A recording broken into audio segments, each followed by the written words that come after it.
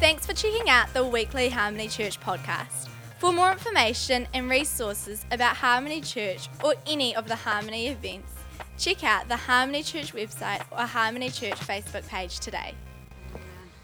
Ooh, I've fallen in love with this church real quick.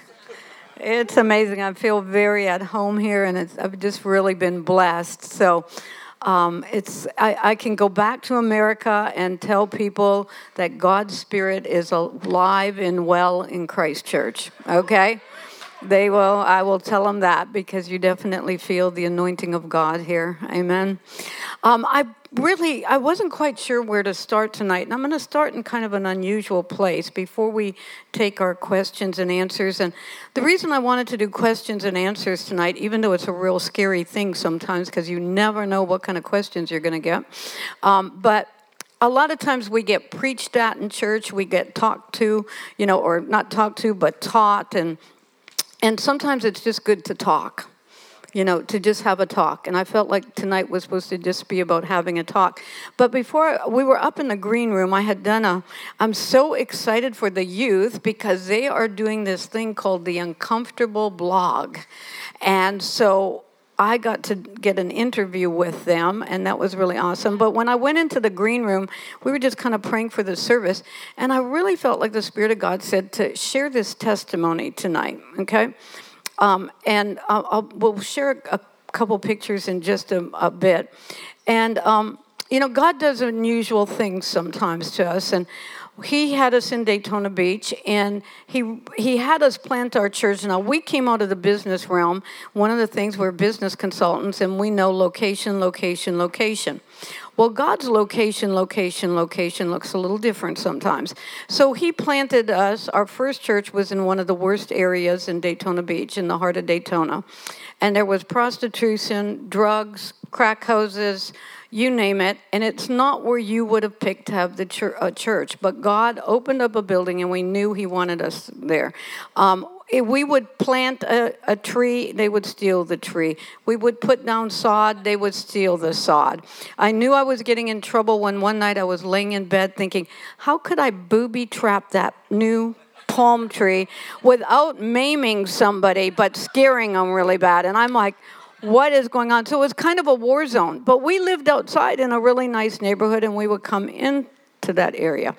And then at one point, and we thought originally it was going to be a transition house for men. There was a very large home. It was actually like 11 bedrooms, 8 bath, in really deteriorated condition, kind of right on the edge of this place. And God said, I want you to move there. Okay, a lot of things happened to make that, but we moved into that house, and it was still like a war zone, okay? And it was on one of the main arteries of our city, and then another cut-through road. So most of the men coming in for work would come in through those streets. So we had this house was on the corner of one of the busiest prostitution corners in our city, okay? And so when I moved in, now, I don't recommend this unless you get the unction of the Lord, okay? But when I moved in, I was really praying because I've got my grandkids coming around, and God said, take this territory. And so I'm like, okay, Lord, what do I do? Well, I had a bullhorn left over from actually a motorcycle event. And so I felt like I was supposed to get that bullhorn, and I did. And I went to war related to that, okay? So I would get on my bullhorn, because they'd be prostituting on the corner, and especially in the mornings and evenings when guys were coming and going to work, and I would get on my bullhorn and say, this is a no prostitution zone. Now, all of Florida is a no prostitution zone, but I'd say, remove yourself from the area. The police will be called, okay? And so I would get after, and then all of us intercessors would be out on those corners pouring oil on the corner and praying for them and everything, and we just went to war spiritually and naturally. I even had my graphic artist, the day I came in and said, here, I want a picture of a lady doing this, and then a big X over it, with no prostitution zone. I remember him saying, you want what? But I had posters, and I put them on the telephone poles. I put them on the, all trees, everything. This is a no prostitution zone, okay? Unbeknownst to me, one of them on the corner, there was actually what they call a trap house not too far away from us, and she was what they call the bottom, which means she's the one who runs all the girls, and she was one of the girls on the street, okay? And so, again, we began to make progress, take territory, and, prostitution just kind of went down to nothing. We also had a sex house right across the street where they would come in and have swingers and all this stuff, and eventually getting that closed down. And so it was a real spiritual and physical fight. I mean, literally, I have blocked cars with my cars, and just so you know, it was like the spirit of might. God's spirit of might would come over me, and I would be stopping and saying, prostitute would be getting in the car, and I'd be, you get out of that car. Get out of that car. And they'd be looking, going, no. I'm like, you get out of that car. And then pretty soon they would get out of the car, okay? And then John would drive away.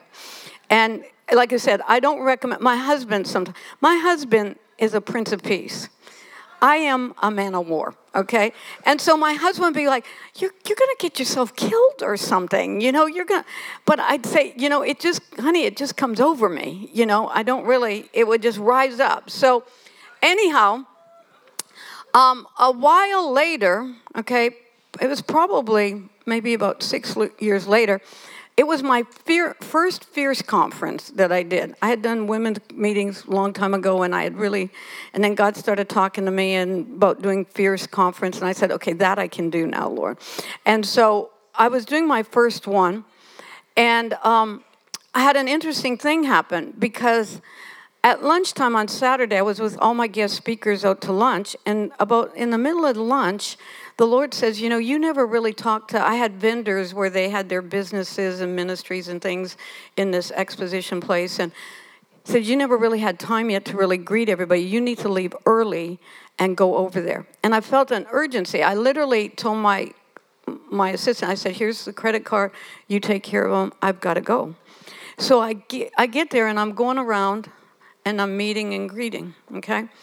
And few people there, and I get to this one table, and I'm reading this poster about Radical Restoration Ministries, and it sounds just like really a neat ministry.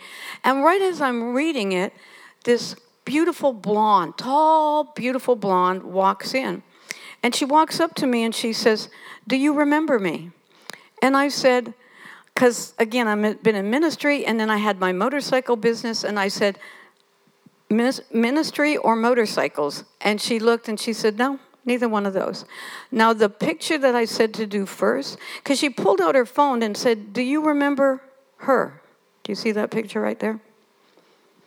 And I said, I think so. And she said, you're the lady with the bullhorn, aren't you? And I said, yep. And I said, you're the lady on my corner. And she said, yeah. Now, I'm going to show you in just a minute a picture of her. Well, from that corner, she ended up in prison. And by that time, she was a 46-time felon, okay? And again, we had prayed, we anointed. I kept saying, God, send your apprehending power to these women. And so what happened was, she went to prison. Can you show me the next slide? And that was her in prison after she got in a fight and then had her nose broken, beat up, and then was put in solitary confinement, okay? And in solitary confinement, guess who she met? Jesus. And Jesus began to touch her life and began to heal her, okay? Now, what her part of the story was, she had come to that meeting. Someone had invited her, and because it was a Fierce conference, she decided to come. And so she had been in the back that evening with some of her girls because she had a program for women, guess what, coming out of prison. And I got up because I was hosting it, started talking, and she's sitting there and she thinks, I think I know that lady, but I don't like her. I don't like it. I know that voice. And all of a sudden she realizes that's the lady with the bullhorn, okay? And so she is really upset. She's like, God, you set me up. God tells her, I want you to go tell her what I've done in your life. She's like, no, I'm not talking to her. She didn't really want to even come back the next day. And that night, she said she wrestled all night with God. And so she finally made a deal. And she said, God, if she comes up to me, I'll tell her. So God got me up from lunch, positioned me at her table when she walked in the door. She had no choice, okay? And so she came over, and again, I want to show you the picture of what Dawn looks like right now. That's what God can do. That's what the glory of God looks like on a person. So that's who God saw when she was on my corner. That's who God saw, okay? And I wanted to share her story a little bit because Dawn's story was she started being sexually abused when she was very young. And then she ended up sexually promiscuous from the age of 13.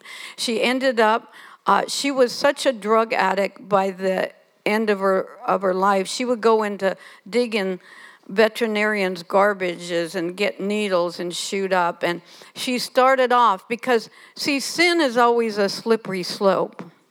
She got married very young. Her first husband was killed in a car accident. By the end of it, she was married like 9 times because she would also marry guys so they could get her green card. She started off high level. She had a number of what you call sugar daddies in town, very wealthy businessmen who would keep her. So she started off very high level. She was one time the girlfriend of the head of the Cuban cartel and ran drugs from Miami all the way up into other southeast states. Okay, but you know what? Addiction begins to take a toll, and pretty soon her looks start fading. Pretty soon things happening, and then she's dancing in strip clubs. Okay. And we had a serial killer in our town, and he killed prostitutes. And he had killed, I think, about 6 girls, and they hadn't caught him yet. And so one of our biker events, actually, she was in a club dancing and went home after work, and this guy, this serial killer, had followed her. And he had brutally, raped her. She broke her jaw, fractured all kinds of parts of her body. Nearly beat her to death. And she said at one point she just knew. And she had gone to church as a little girl. And she said at one point, I just called out Jesus. And what happened was this guy, who if left any longer, he would have killed her. This guy ends up looking at her, vomits all over her, and runs up and says, I'm so sorry, and runs out the door. Just by her calling out Jesus, okay? And so later she was able, but by this time her teeth are knocked out. She's even more broken. And that's how, and then her drug addiction even got worse. And that's how she ended up on my corner, okay? And so I want to share this because there is a path of redemption for anybody, no matter how bad your story might be, okay? No matter what you've gone through. And you want to know what one of the amazing things is? Dawn is the woman who opened death row in Florida for me. I'm able to minister on death row in Florida because of her. Because God, 46-time felons don't get back in the prison to minister. But God told her she was going to go back in and minister in the prison. And God set it up because she was also, when she came out, she started a program, but she would work cutting hair. She had been a hairdresser. She worked cutting hair, and she'd cut this one guy's hair for about 2 years. And then one day God said, Dawn, I want you to write your prison chaplain a letter telling her thank you and giving some of your testimony, what you're doing. So she did. It was such a good letter. Her chaplain sent it to all the chaplains around the state of Florida. And guess what happened? The head of the prison chaplains got that letter. And he starts reading it and he says, I know that girl. She's been cutting my hair for 2 years. And she's the real deal. give her a PIN number and let her into prison. So she's Bible school into the prison. She has a home for women in Florida and now in Texas. And her and I go to prisons all over the place and minister together. Amen. So we've got to know. I want you to just, yes, give the Lord praise. But I want you to show those pictures again. Okay, this is on the cover of her book. If you want to get her book, it's called Radical Restoration, the Don Knighton story. You can get it on Amazon Kindle. But that was what she looked at on the corner. And you know what she told me one day? She said, I always had a Glock in the back of my pants, okay? And she said, sometimes I didn't know why I just didn't shoot you. And I said, honey, you had a Glock, but I had a sword, okay? You had that. And that was her in prison. And this is her today. And she's beautiful, and she's touching lives everywhere. And you want to know one of the first places overseas? Now, she shouldn't have even been able to get a passport. God opened up that door. She was dating the head of the Cuban cartel. You want to know the first country God sent her to?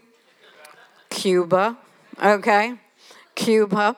So God has a redemption plan. And I felt like I needed to share this because sometimes you can say, well, I don't know. But you know what? God began to heal her. God began to set her free. And a year ago last Christmas, we ended up marrying her and her husband now, which is another amazing story because this young man was sentenced in his 20s with 599-year sentences. Okay? And there wasn't murder, it wasn't rape, it was burglary stuff, a harsh sentence. But God ended up, he was in solitary confinement for 13 years. And God ended up saving him again, met him, saved him. He had a praying family. And he ended up he was the head of the major gang in the prisons in Texas. And from getting saved, he went to a gang rehabilitation program and just began to get more and more on fire for the Lord. And he was paroled on the 599-year sentences. But he had some other charges, so they still had like 5 years because he had guard assault. He's like 6'8", big guy. He would snap cuffs and attack guards. That's how he ended up in solitary. And so he ended up having a few more years he had to do because of those extra counts. And you know where he did it?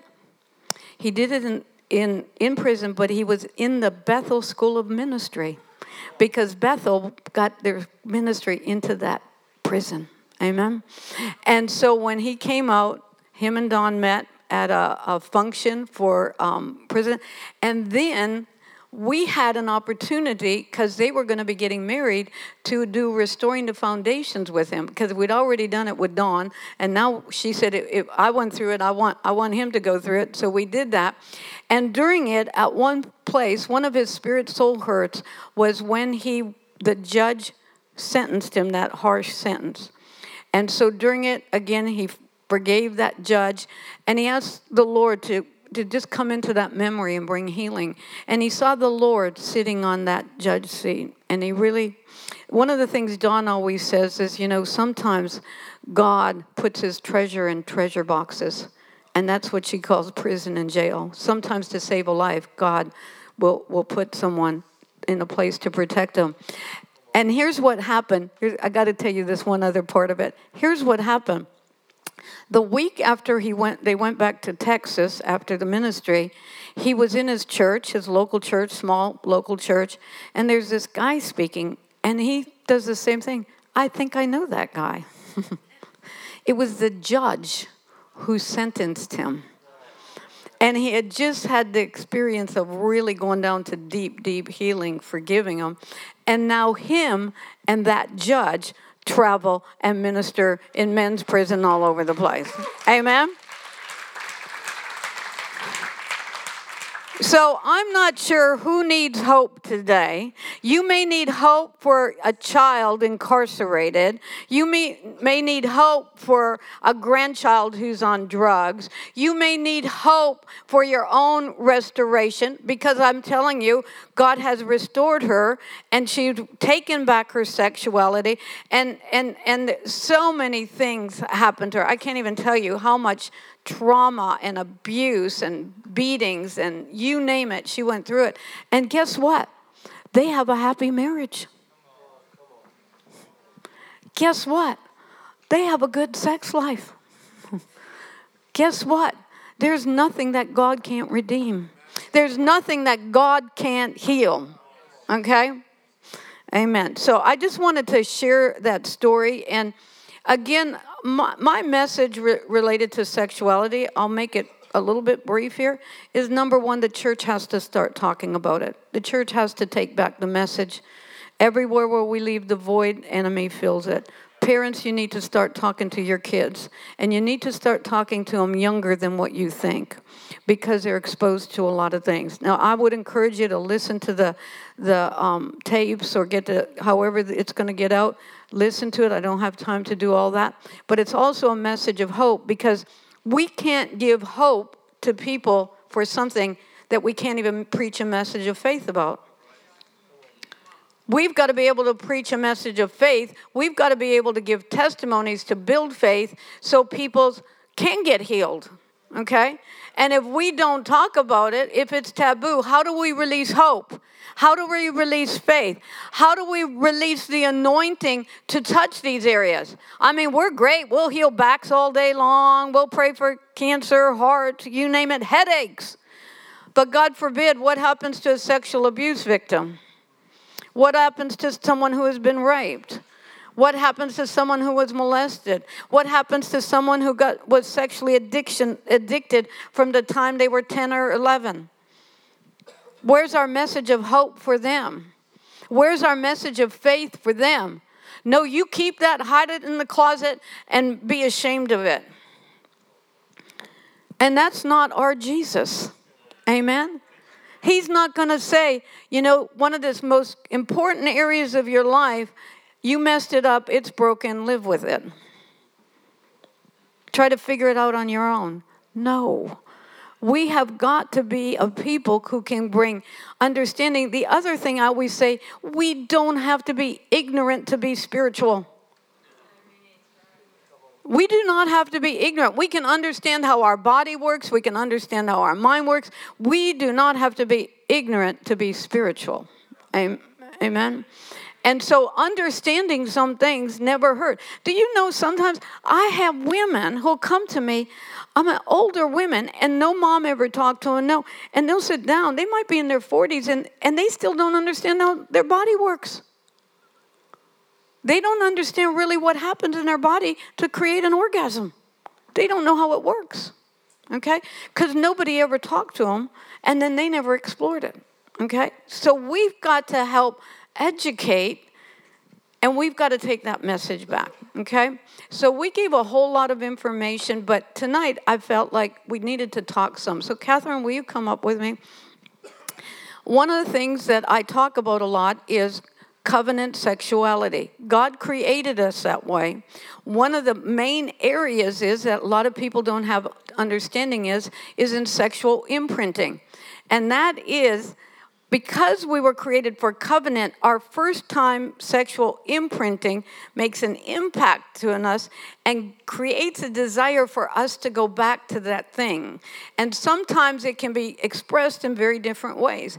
And it's not always the first time we had sex. Sometimes it can be seeing, pictures that we shouldn't see. Sometimes it can be masturbation. Sometimes it can be a lot of things. We can have shame and trauma and from abuse imprinted into our sexuality. And so a lot of things get imprinted there, and we've got to be able to believe that God can cleanse them and God can heal them, okay?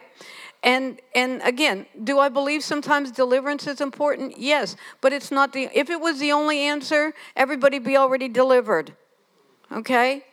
because there's a little more to it. Do we need that? Yes.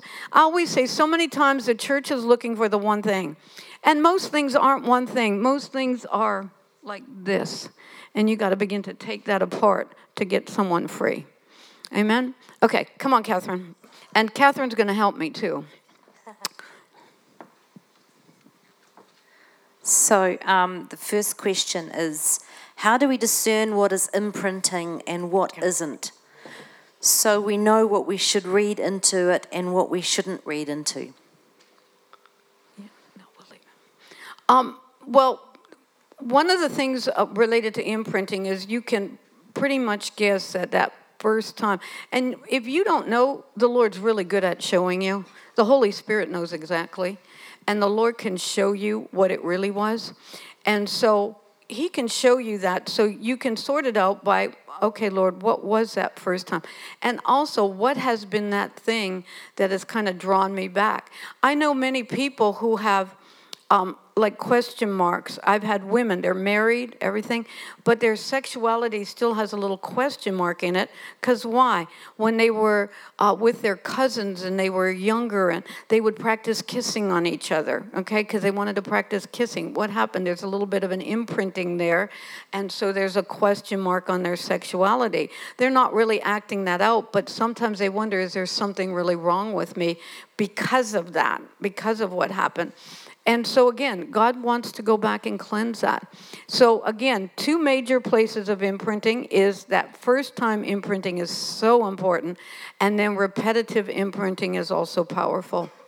And like I said, we have a Holy Spirit that brings us all into all truth. And so if we're wondering, he's pretty good at saying, no, that's not it.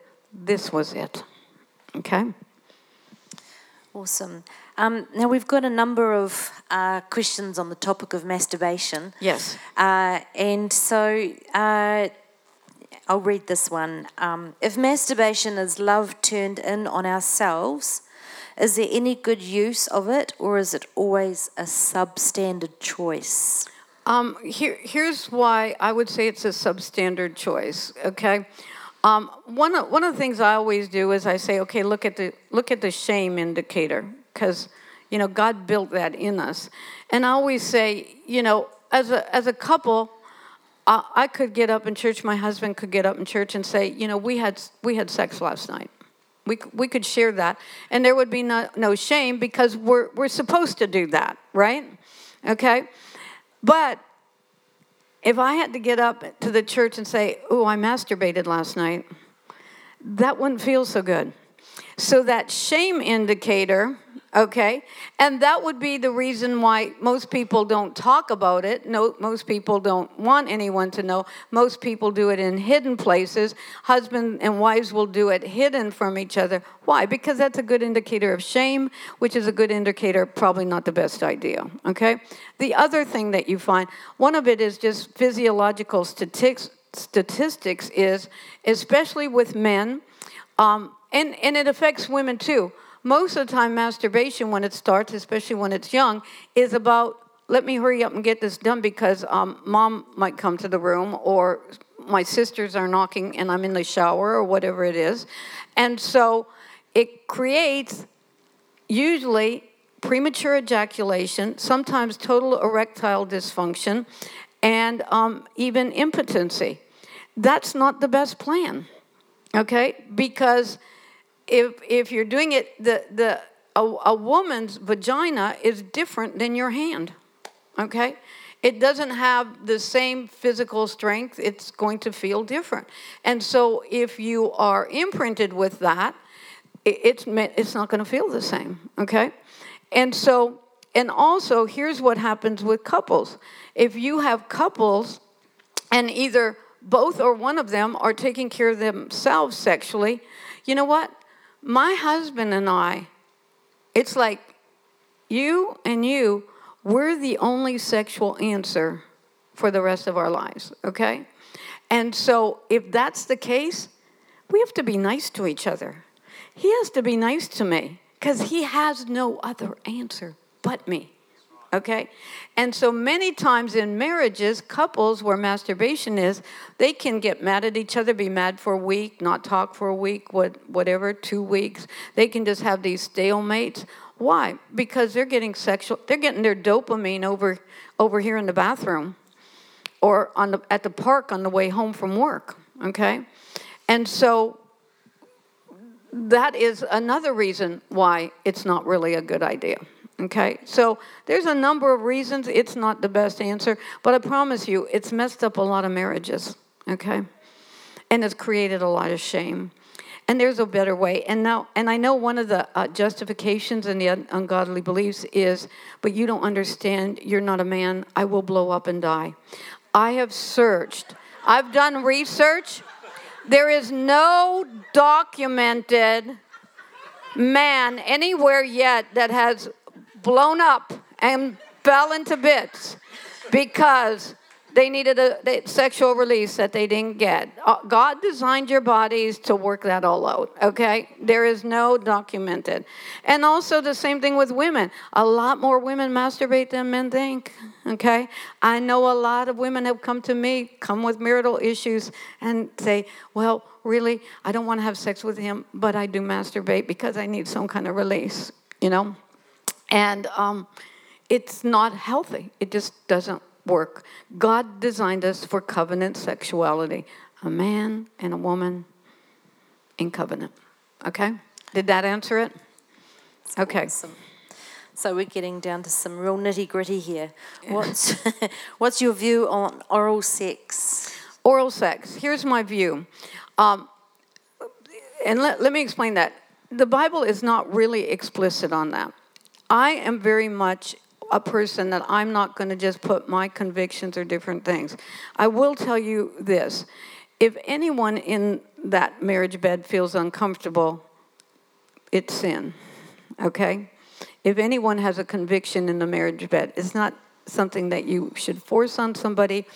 And I find sometimes as God, the other thing is, if one of the parties has come out of a homosexual relationship and there's been homosexual imprinting and you continue the oral things that were probably done and used in that relationship, it's highly dangerous, okay? So I'm not going to put that as just like sin and you're going to hell sort of thing on it. But the Bible says the marriage bed is sanctified. But I think that is something really that needs to be between a husband and a wife, and there has to be, again, agreement. Shouldn't be something forced, and it should no way take the place of other good, healthy sexual intercourse. Okay? I'm going to just do a little aside. It's very interesting that you find in relationships, okay, related to even sexual positioning, okay? It's very interesting that the Lord, kind of the standard sexual position, and I'm not saying that if you don't experiment with something that's bad and terrible, but it's interesting because it's really a picture of the relationship. Because in animals, when they submit, like a dog submits to another dog, what do? Belly goes up, right? Okay. So normally, in a sexual position, a woman will be back and she will be submitted, right? And then the man will be on top, and what is he doing? He's covering her, okay? And that's kind of the picture of our spiritual positioning. I find sometimes, like I said, I can talk really freely about this because I've heard a lot of stuff and talked about a lot of stuff. But in marriages where the man always wants the woman on top, usually he's very passive in the relationship, and can be kind of controlling the relationship. And so especially if it's, like, again, predominantly, I'm not saying that here and there, I'm not going to put those kind of things. But if it's predominantly, that's what you find. A lot of times especially if there's oral sex, and it's basically the woman giving the man oral sex, a lot of times you'll find a lot of selfishness in the relationship, okay?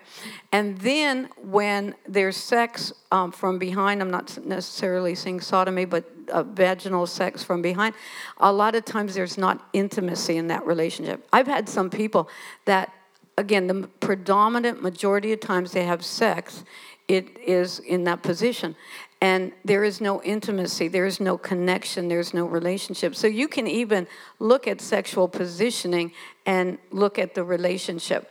And so, like I said, I'm not saying you have to use one position all the time, but if it's predominantly one, you need to look at it and say, okay, why is that? What's going on in our relationship that's the way it needs to be? And now if you're like swinging from chandelier, no, I'm not gonna, no.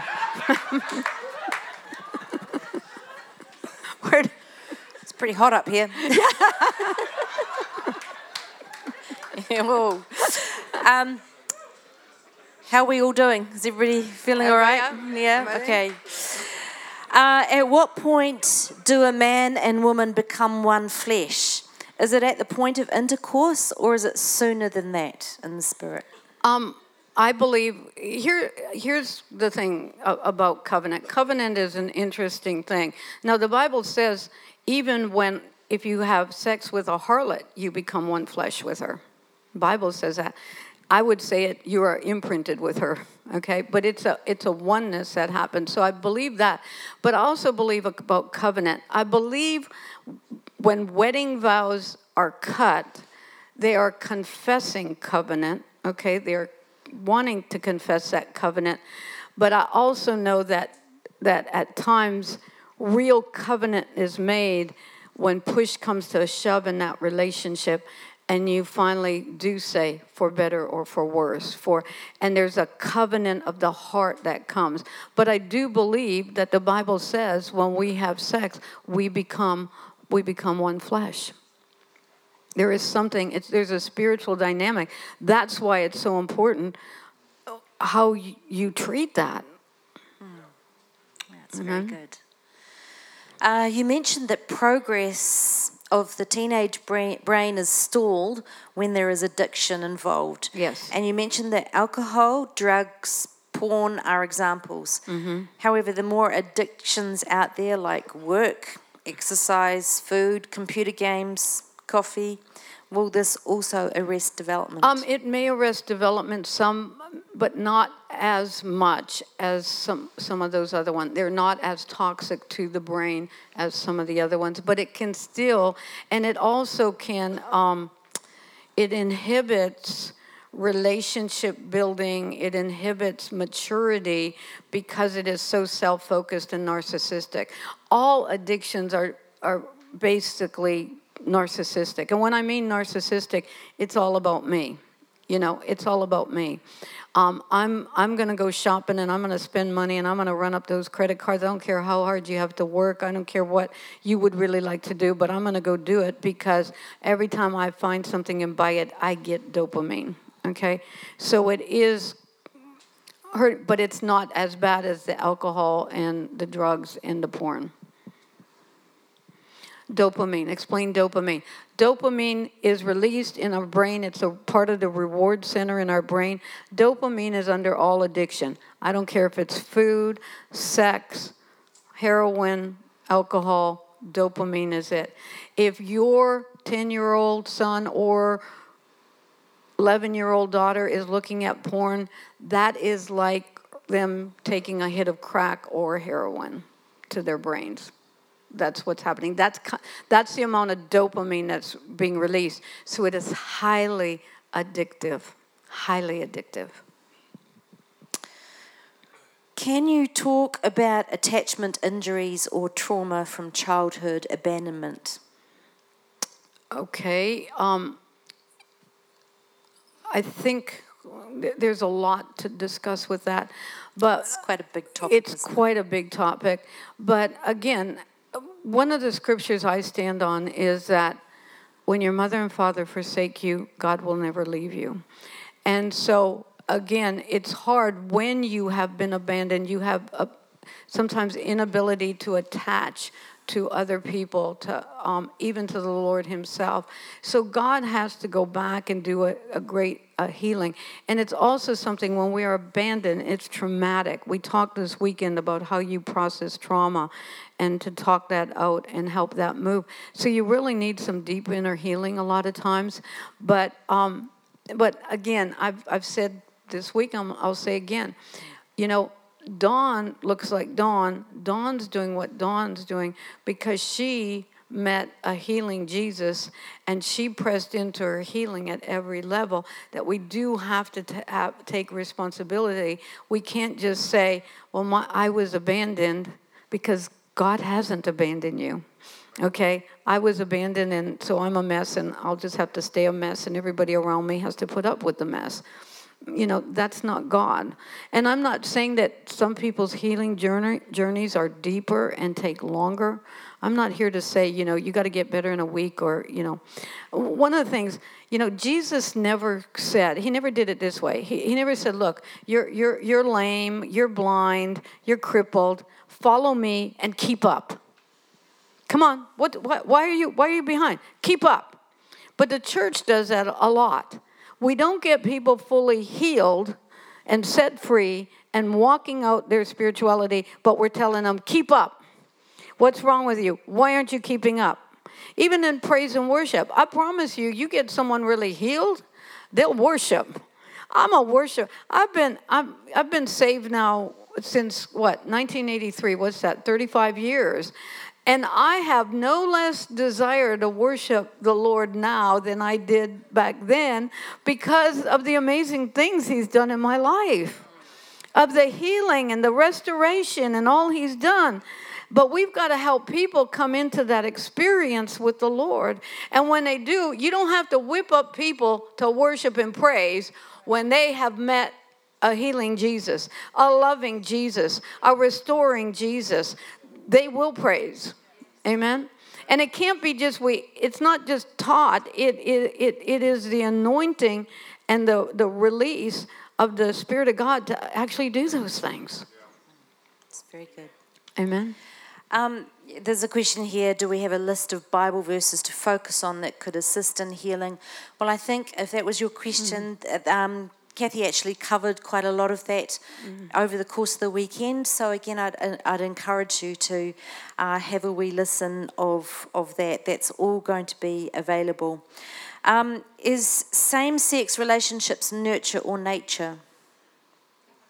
I think it's a little bit of both, okay? I think that sometimes there's things in nature. They talk about in the womb, there's part of the way a baby's brain develops is a male's brain is flooded with testosterone, a woman's brain is flooded with estrogen, and sometimes if that doesn't work quite properly, it can affect. And I'm not saying, again, that God can't heal that. God can't right those things hormonally for us. But I also do believe things that I've seen a lot of same-sex things happen because of imprinting.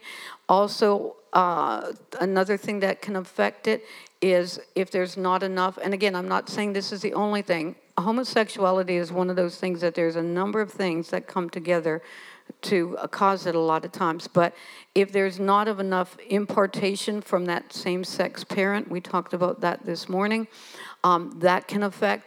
Also, if there's an anti-revulsion, so if you have a woman that she's been raped, sexually abused by her father, 3 uncles, whatever, she hates men, but she still wants love and relationship, okay?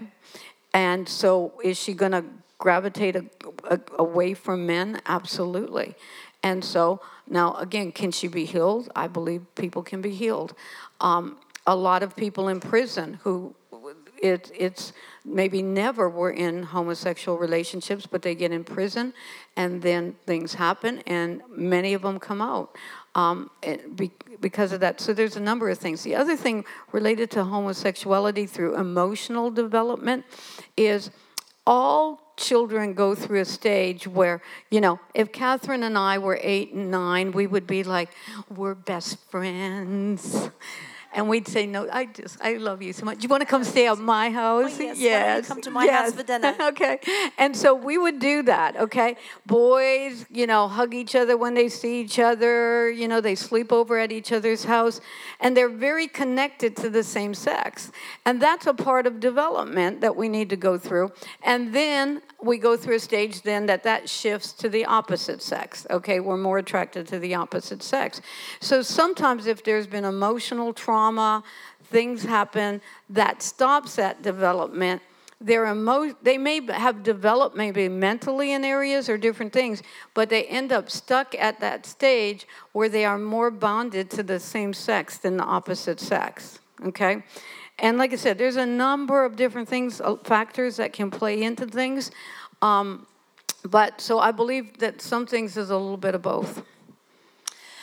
I think I've got enough questions here to keep you for a month. I know, but I also know we're getting late. Yeah. So. One more question. Okay. What do soul ties look like in regards to losing your virginity?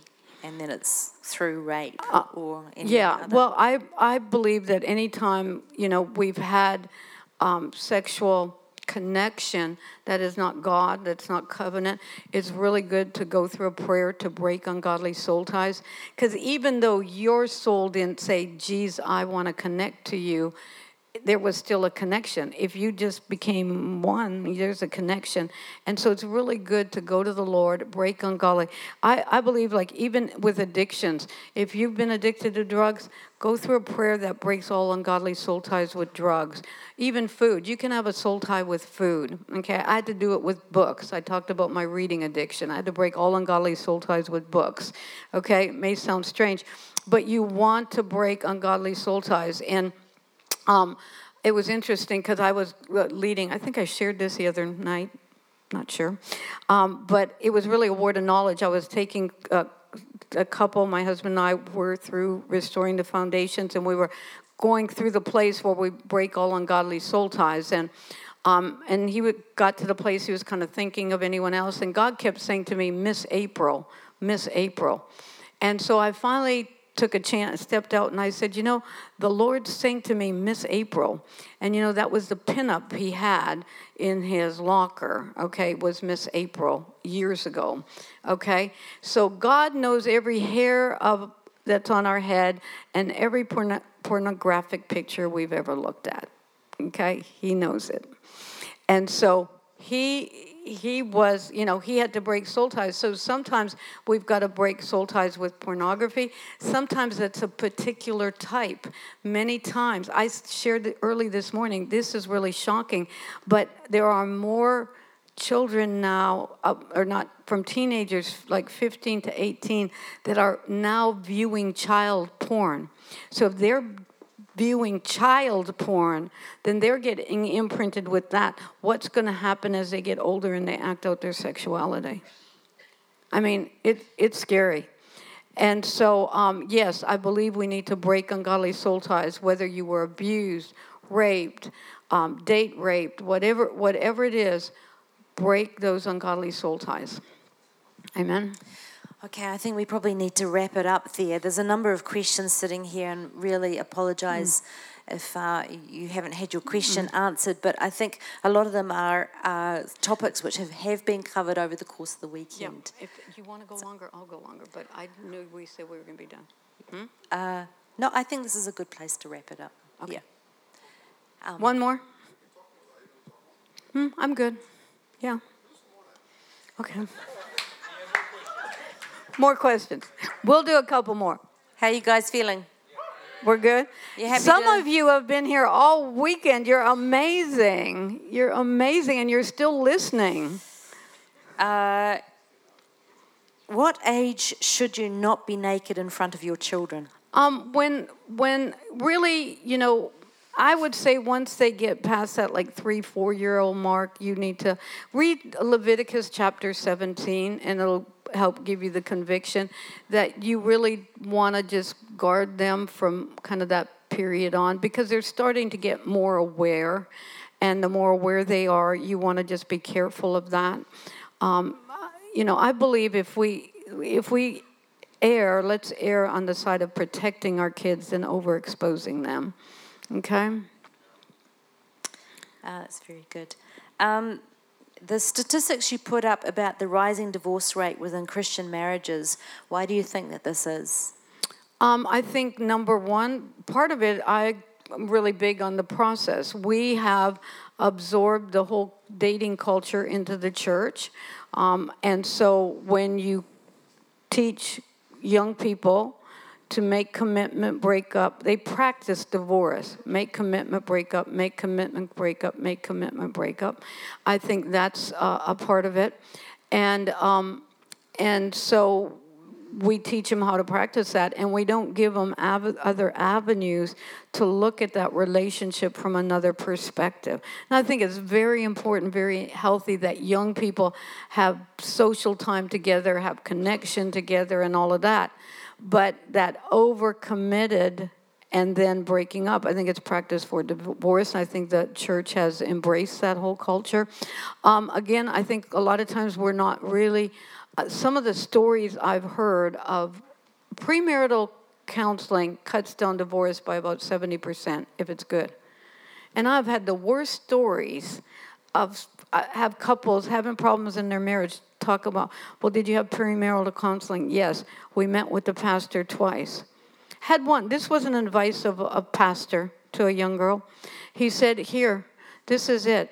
Every man wants a lady on the outside, but a whore in a bedroom. I would say that's an ungodly belief, okay? I mean, that's just a classic. I have heard the worst marital advice sometimes. You got to make sure you get good premarital advice. I think that cuts down a lot. And again, I think the church, a lot of times, we've surface done church. You know, everybody smiles, come in, you're happy, you're good. Oh, you fought all week, you haven't had sex in 6 months, but I really don't want to know that, because then I got to deal with it. And I think we've become a real surface church at times. And like this, you two, I can't even tell you how much I commend the two of you pastors. I've been a pastor, okay? And to allow someone you don't even know, just because you know somebody who knows someone, to come in your church, even share your pulpit, is amazing, okay?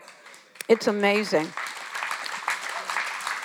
Then, when you allow them to come and talk about a subject of sexuality, and they don't know you, and they don't know what you're going to say, that's amazing on top of it. And then when I found out you just had another conference the weekend before, then that's like triple amazing. So you two, you need to give it up for your pastors. You need to give it up for them. They are special people. And I bet they were holding their breath, though, you know, like right before. It's like, what did we agree to? The anointing came over us. We said yes, but what did we do, right? But I think it was a very good decision on our part, because I think it's a very, very important topic. And I think all of you who've been here tonight and during the course of the weekend, it's been helpful, right? Yeah. And I think these taboo topics in the church need to be talked about, because if we're not talking about them in a healthy way, well, there's plenty of other people talking about things in an unhealthy way. Absolutely. And I commend you, because I think you're amazing. You're absolutely amazing how you can sort of so clearly speak about topics which can be very uncomfortable and embarrassing. Well, a lot of it I've had to talk about a lot of days, okay? A lot of counseling, a lot of ministry, a lot of workshops, and I didn't start off quite this good. Trust me. Trust me. Can we finish with one? Because a Yes. few people have asked this one. How do I recognize my future spouse? Oh, I love this topic. Woo! Oh, this is an amazing topic, and I could tell you story after story from my children to other people.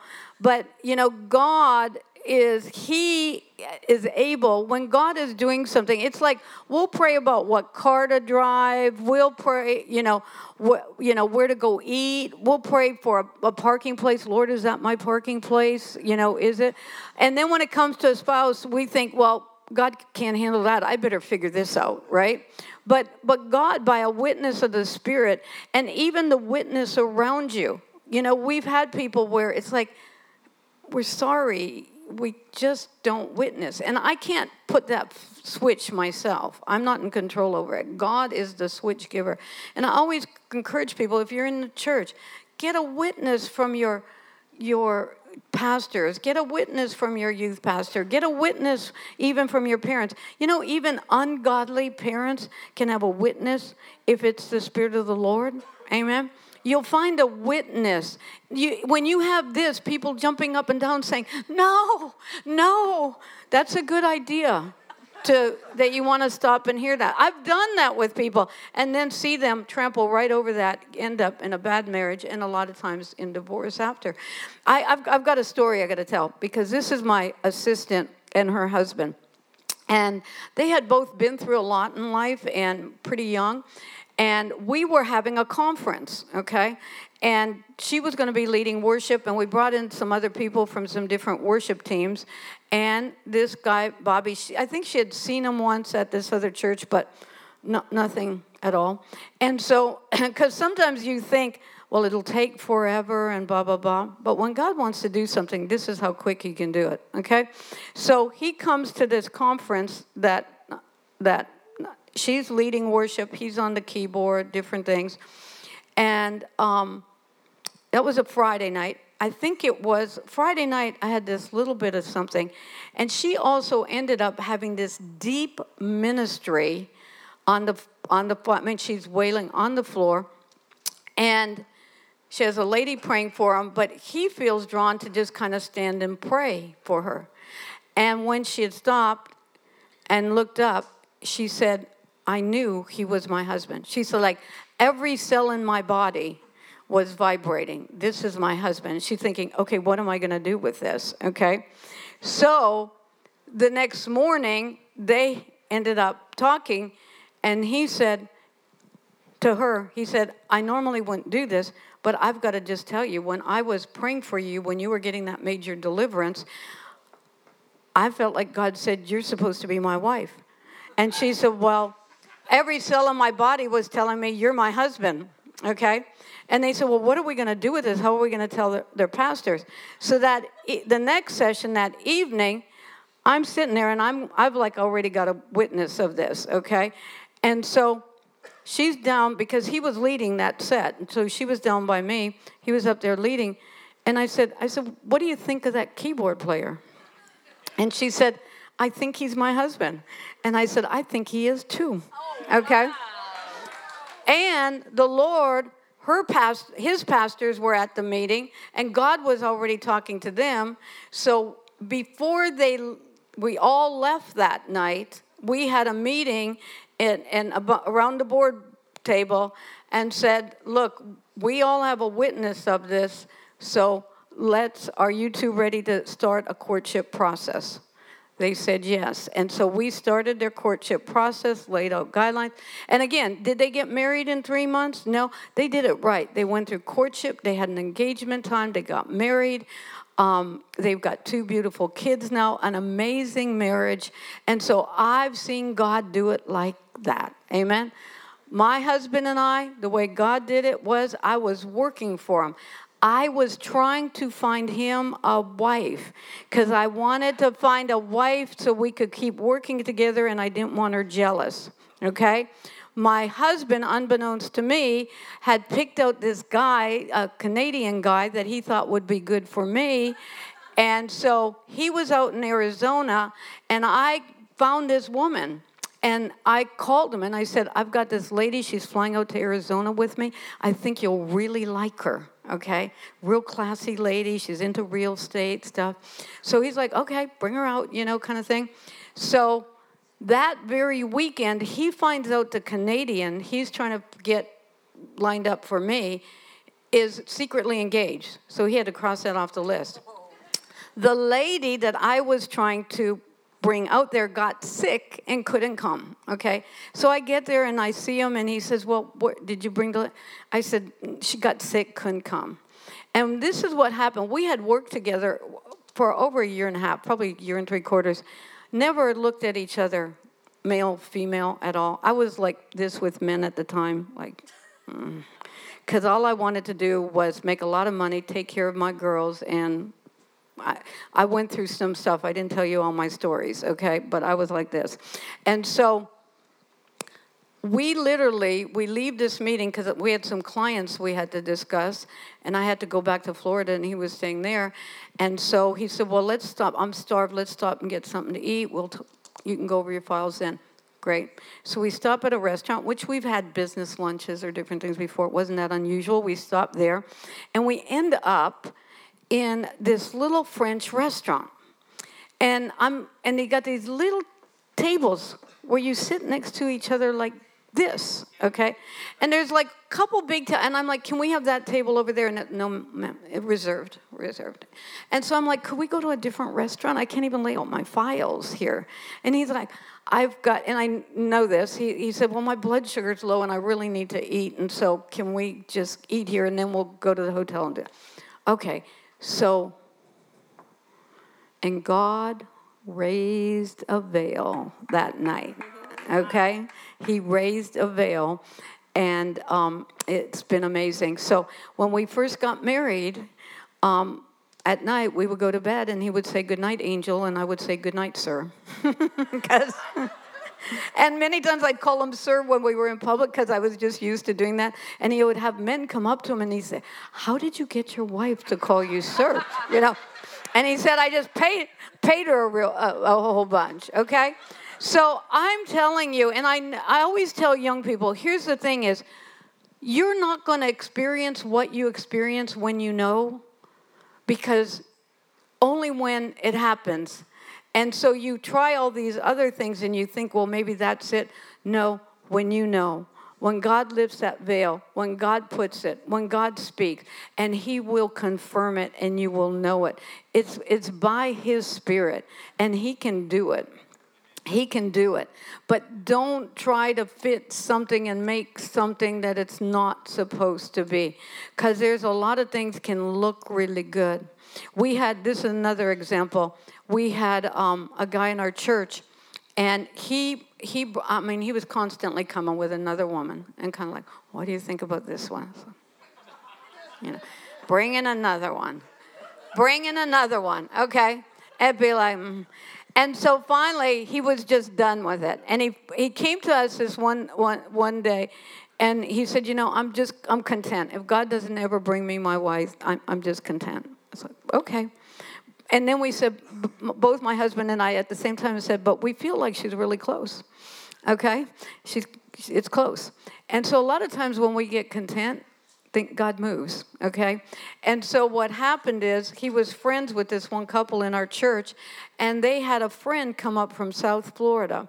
And I was actually, again, because of that construction worker in me, we were remodeling a house, and the fireplace needed to be redone. And I wasn't going to let anyone touch it but me. So I literally had my goggles on, and I was grinding paint off of this thing, and stuff was fine because they had painted this beautiful fireplace, and I had to restore it. And so I remember I put my goggles up, and I saw their friend for the first time, and I thought, oh, my God, I said, oh, my God, I'm not supposed to say that in this country, okay? We say that in America, and it's not a real bad thing there. But I did it. I made it the whole time, and then I said it. But that's what I said to myself that day. I said, that's Ed's wife, okay? And you know what? Within a short period of time, he asked her if he could email her, and the next thing you know, and you know what? They had a beautiful courtship. They never even kissed until, and they were both much older. Both had been divorced. Never even kissed, except when we were marrying them at the altar, and it was the first time they ever kissed, and the anointing fell like you would not believe. It was just amazing. Beautiful couple. So I could tell you story after story, but God has his Ways and Means Committee, and he can connect you with who you're supposed to be with, and he can bring a confirmation, he can bring a witness, and you will know it. He's big. I always say he's big. He's bigger than a billboard. Okay? He can let you know. Okay? Okay? Amen. I have loved it. I've enjoyed it. Y'all have been awesome. And so I just pray that you will carry on, take this message of sexuality, of restoration, of God's grace. And I've just really felt so welcomed here. I really thank you.